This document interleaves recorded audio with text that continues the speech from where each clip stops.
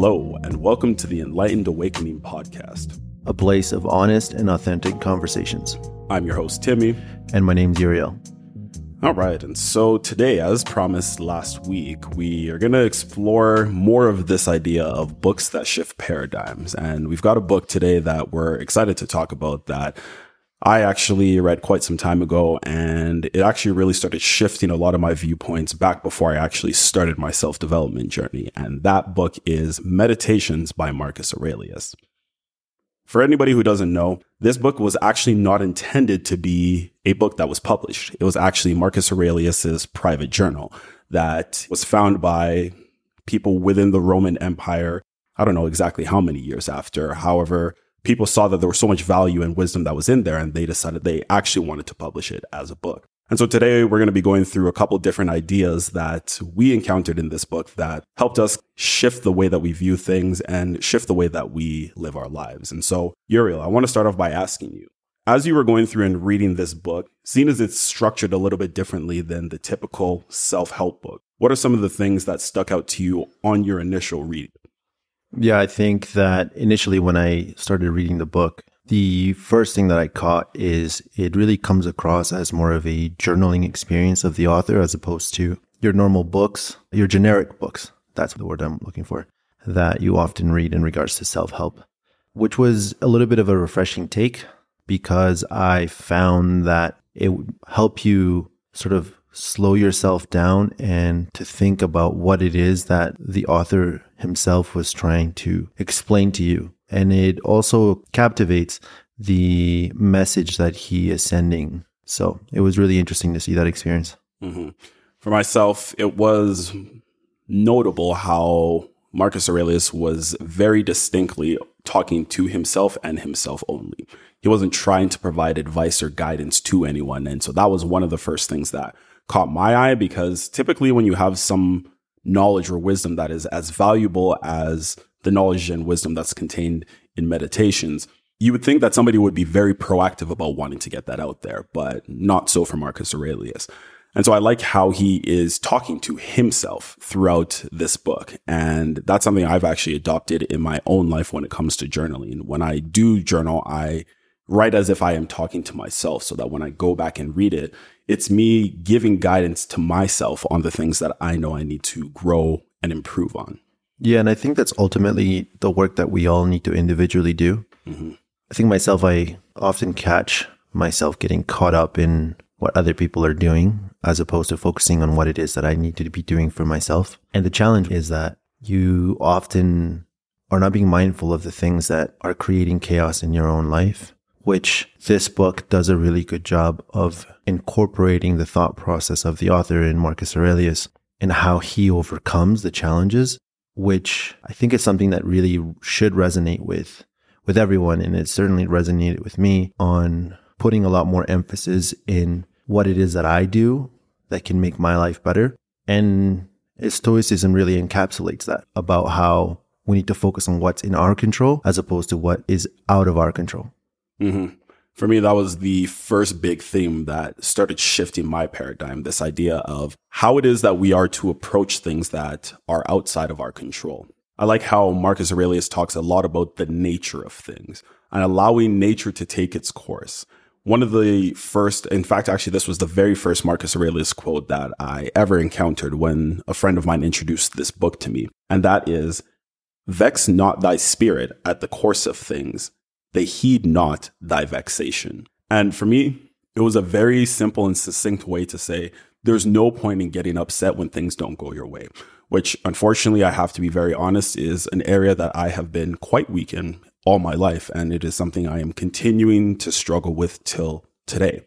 And so that idea of not being vexed at the course of things because they simply don't heed your vexation, they don't care whether or not you're unhappy with how things turned out, was monumental. Because when you remove that as a possible reaction to something that happens that's outside of your control, it very quickly puts that agency back in your lap.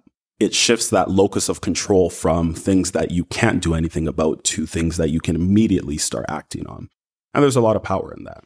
Yeah, that actually brings me to my first real lesson that I think I learned from this book, and it's about premeditation malorum, which basically means premeditation of adversity. And I think there's a lot of applicability. Certainly, it's something that I try to apply in my life. And it's about basically thinking of the worst case scenario in your head and allowing your body to experience the emotional turmoil that may come with that as a way to perseverate through these adversities that are inevitably going to come. And specifically for myself, I think about interpersonal relationships, which is sort of the way that the book also talked about it, where Marcus Aurelius acknowledged the fact that he had a lot of conflicts with senators and other people, and he understood that there was going to be conflict. And by being able to prepare himself for that, inevitably, it allowed him the opportunity to be better prepared for this adversity as it come, and it helped keep control of his ability to emotionally regulate during these difficult times. Mm-hmm. And I think that really highlights why it is so important to be judicious when we have that moment of wanting to react. What you talked about just now is a very powerful strategy that I am going to apply more in my life going forward, just because oftentimes when I find myself reacting in a suboptimal way, it is because I haven't taken that time to think ahead of time. If this outcome were to present itself, how would I handle that? How would I emotionally react to that? And how am I going to ensure that that emotional reaction doesn't lead me to act in a way that is contrary to my values? And so I appreciate you bringing that up, because that's one of the things that for one reason or another, I didn't actually note down in my own notes when I was going through that book, because it's a critical lesson that I think is going to be very helpful to me, especially with things that I've been navigating through life currently.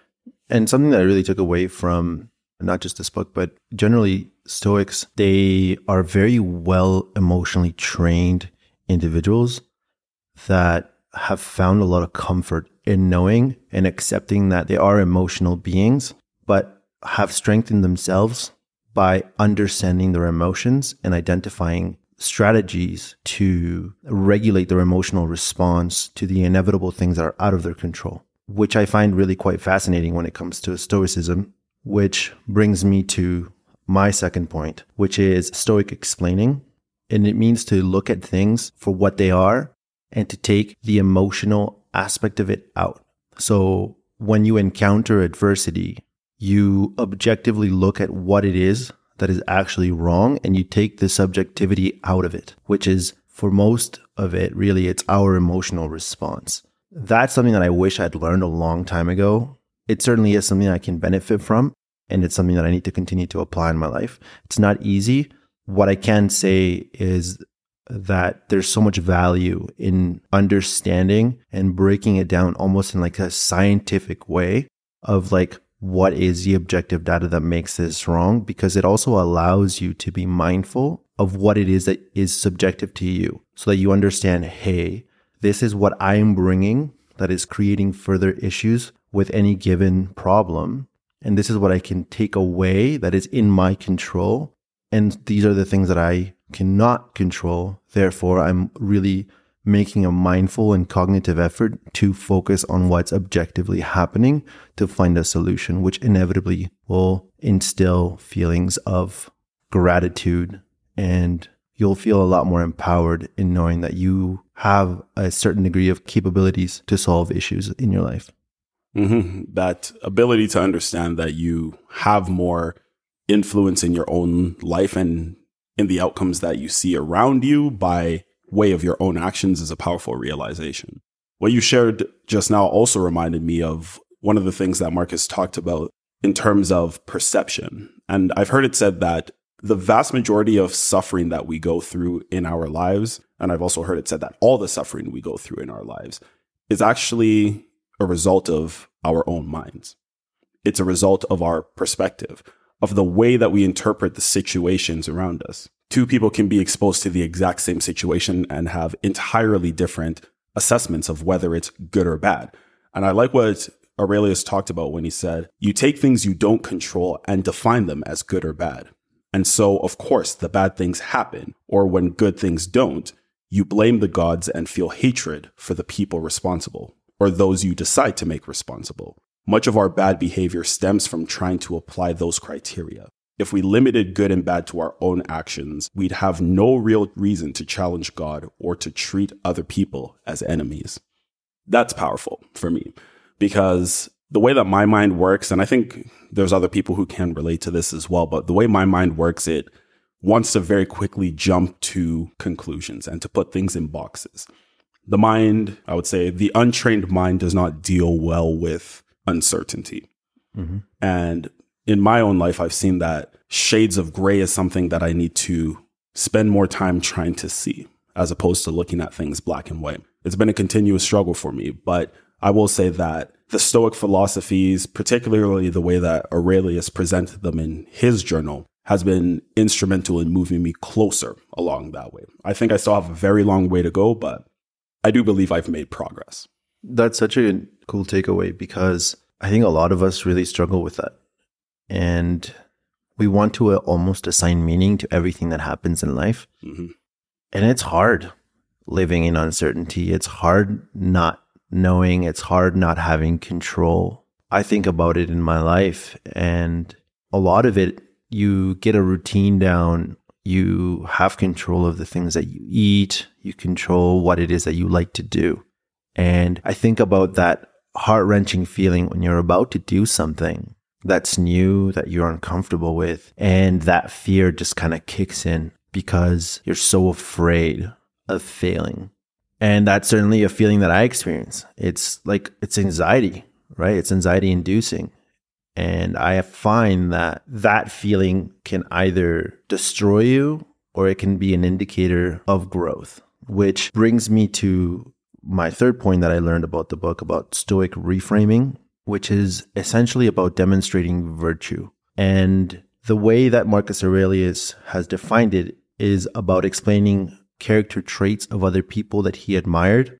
He identified justice, truth, temperance, and fortitude as the 4 characteristics of people that he admired that were virtuous to him. And I think about situations where I feel a lot of adversity and instinctively I want to react in a certain type of way.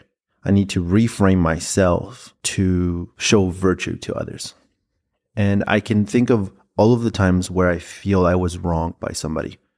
And my reaction right away is a negative reaction because I'm trying to demonstrate my feelings of hurt and the pain that I'm feeling inside. And I don't remember exactly the names, but Marcus Aurelius, in the book, it talks about somebody who was betraying him. Then he was in jail and he chose to pity him and not give him a death sentence. And that was, again, showing a virtue of other people that he really valued and felt he could improve on. Now, this is an incredibly challenging thing to do. It isn't easy. I personally think that there's a lot of value, though, in knowing that nobody's life is perfect, but identifying that we are a problem in every, adversity that we face and all the challenges that we face in our lives.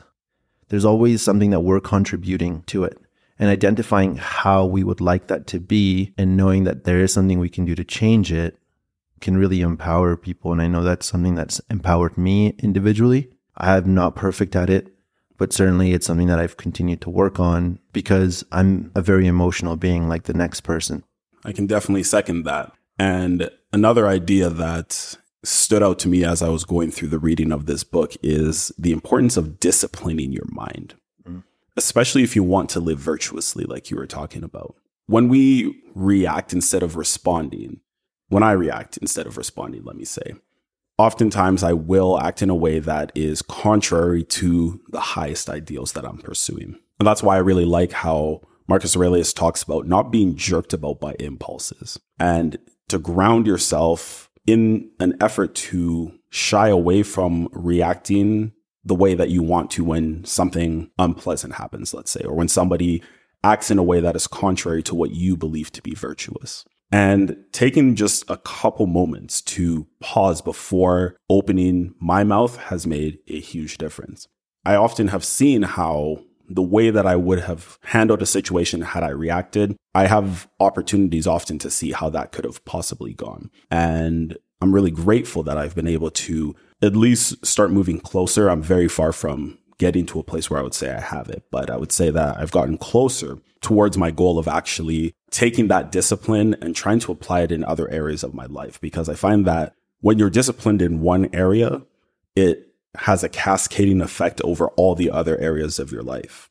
And the beauty of that is discipline of mind and discipline of thought will definitely impact every other area and domain of life. And so this was one of the things that as I was going through, I'm like, I really need to prioritize incorporating this into my day-to-day life some way, somehow. That brings me to the thought that at least I've heard about Stoicism, building people that are cold, unemotional, and almost robotic to a sense. I don't believe that to be true. Obviously, everybody's perceptions of the text can be vastly different, and interpretation will definitely differ from one person to the other. What I think is quite valuable is that the Stoics generally have been very empathetic people. They've not been perfect, and they should not be seen as what we should aspire to be. Certainly, I think there's a lot of value in the things that they teach and the level of empathy that they demonstrate in knowing that our emotions can be a double-edged sword.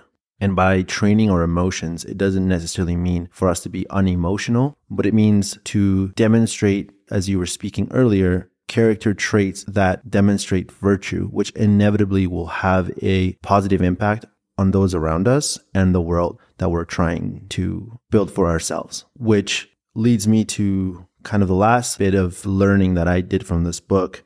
And I think it can be generally applied about how we love ourselves so much. And there's a lot to show that now with social media. And we love to talk about everything that we do and our achievements because it makes us feel special. It makes us feel like our worth is increasing and that we're of value to the world. Yet we care so much about what other people say and think about us. And we oftentimes find ourselves doing things to get more people to show us that affection and not enough time showing us that affection. And that's something that I've struggled with significantly throughout the entirety of my life, is knowing that almost like a balance. Because I don't think that a person can not care at all about what other people think. But certainly I think there's value in knowing that when you are doing the right things for yourself, you will attract people that value those same things. And I feel like that's the catch-22 where we want to be in certain environments, but we're actually perhaps not naturally made for those environments. And we just need to sort of embrace and accept and love ourselves for who it is that we are. And we will inevitably attract people like that towards us. The last thing that I wanted to talk about in terms of ideas that shifted my paradigm that I was able to get from this book is this idea of memento mori. I can't remember if Aurelius actually used that phrase in the book, but for anyone who isn't familiar with that phrase, it is a Latin phrase that translates roughly in English to remember you are mortal or remember that you will die. And the idea of that is not to have some morbid reminder hanging over your head, but rather it's an admonition to make the most of each and every day. Yeah. You never know when your last day is going to be. And for me, I remember when I first came across this idea, I was like, it was almost like this sense of despair where I was really thinking about, I make these 5 and 10 and 20-year plans, but really I have no idea. Because I'm like, the people who didn't live to see this morning all also probably had those types of plans, not realizing that was going to be their last night. Yeah. And so I struggled with this for some time. But as I continued to wrestle with the idea in my mind and to read more about what Aurelius says about the nature of things and not fighting against the way that things are going to go because they've been ordained since the beginning of time to happen that way. Yeah. I found that to be comforting for myself. And I then started thinking about, okay, how can I start working towards living my life in such a way that if today was my last day, I would be satisfied with how I spent that day? And the answer for me personally ended up being living each and every day in a way that is consistent with my values and to capitalize on the opportunities and the time that I am presented with. So what does that look like in a practical sense? For myself, I try to prioritize starting my day with a morning reflection. For me, with my faith, I'll start that with reading my Bible, usually a chapter of Proverbs. But then I pull out a journal I have that allows me to talk about my priorities for the day and also has a section where I can actually schedule what I'm going to do for that day. Yeah. And I found that reminding myself each and every morning that I need to make the best use of my time possible by writing that phrase, memento mori, has helped. I can also say that writing down follow through is king, and having that as a reminder as I go back to my journal over the course of the day is also helpful for me. The only thing that's ever going to produce results is consistent action over a long period of time, but following through is the key to make that happen. And so I've really strived to improve in this area. I'd still say I have tons and tons to learn about actually making the best use of my time. But I am grateful that I can say that this idea of ensuring that we will be satisfied if today were our last day, it has helped for me. That's really deep and made my mind just go crazy, honestly, because I think if there's one thing specifically that I significantly struggle with my life currently is that very thing. I don't think I necessarily spend all of my time doing what it is that I want to do. And perhaps this also comes as a result of what was previously talked about doing things and caring about what others think, as opposed to doing what matters to you and taking care of yourself. And there has to be a balance with that. But ultimately, I think that myself and maybe others can agree is I subject myself to activities or responsibilities that don't necessarily resonate that well with me on an individualistic level, that provide me with the satisfaction that I perhaps crave in life. And negatively, I think I validate these actions as a thought that I am being of service to others. Yeah. And that's a huge catch-22, because the way I was raised, it was always sort of in a household of servitude. We all help each other out, and together, we keep the boat afloat. That becomes very different when you surround yourself with people that don't necessarily think about life in that way. When you create a partnership with somebody or a friendship, you have to be very wary of who those people are and the perception and mindset that they approach in regards to your friendship or relationship. And I often catch myself going to what instinctively is natural to me, which is to be helpful. And that's so taxing on a, physical and emotional and even spiritual level, because I find sometimes myself like months down the road and you're like, holy crap, like who the hell am I? Yeah. What have I been doing this whole time? And I think is a thought of knowing that, hey, I'm young, I've got a lot of time ahead of me. That's not true, right? Like, no, we don't have a set amount of time that we're going to have in this world. And it's really important for us to individually make sure that we're spending enough time on ourselves and finding that balance. It's not about being selfish, but it's also not about always being selfless. I think that finding that balance for me is going to be critical in living a fulfilling and satisfactory life.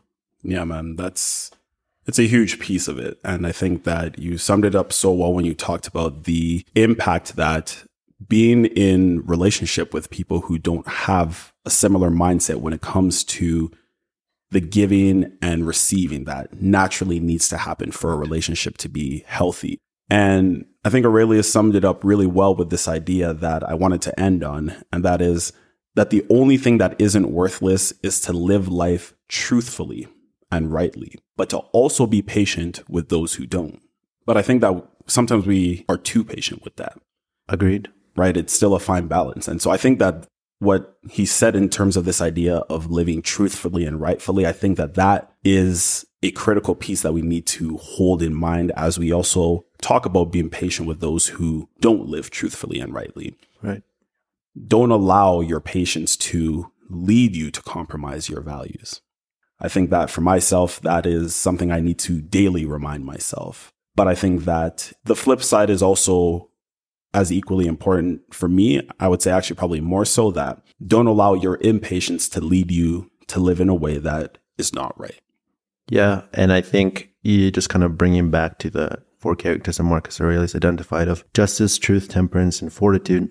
Just in closing remarks to the things that you said, we can be just to others, but we also have to be just to ourselves. Amen. And the truth is the truth, and we have to accept it. And our emotions are indicative of that truth. And by controlling our emotions, we understand that there are things that we need to change.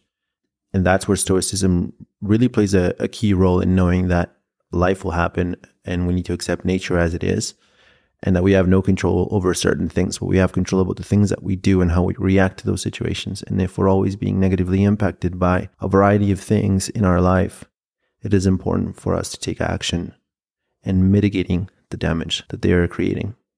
So the Stoics are super helpful, and we invite anybody that is interested to read up.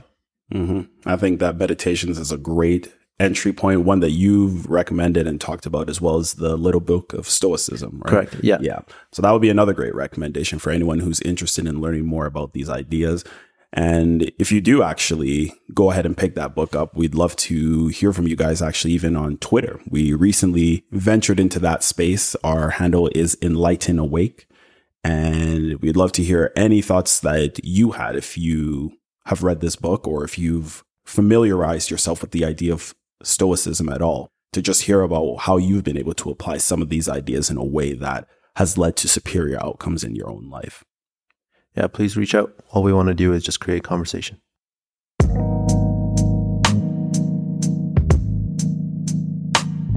Thanks for joining for today's episode, guys. We look forward to continuing this series next week with a book that has also had a very significant impact on me in a very critical time in my life, which is Mindset by Carol Dweck. And so thank you guys so much for tuning in, and we look forward to having more of these conversations that hopefully will help shift paradigms.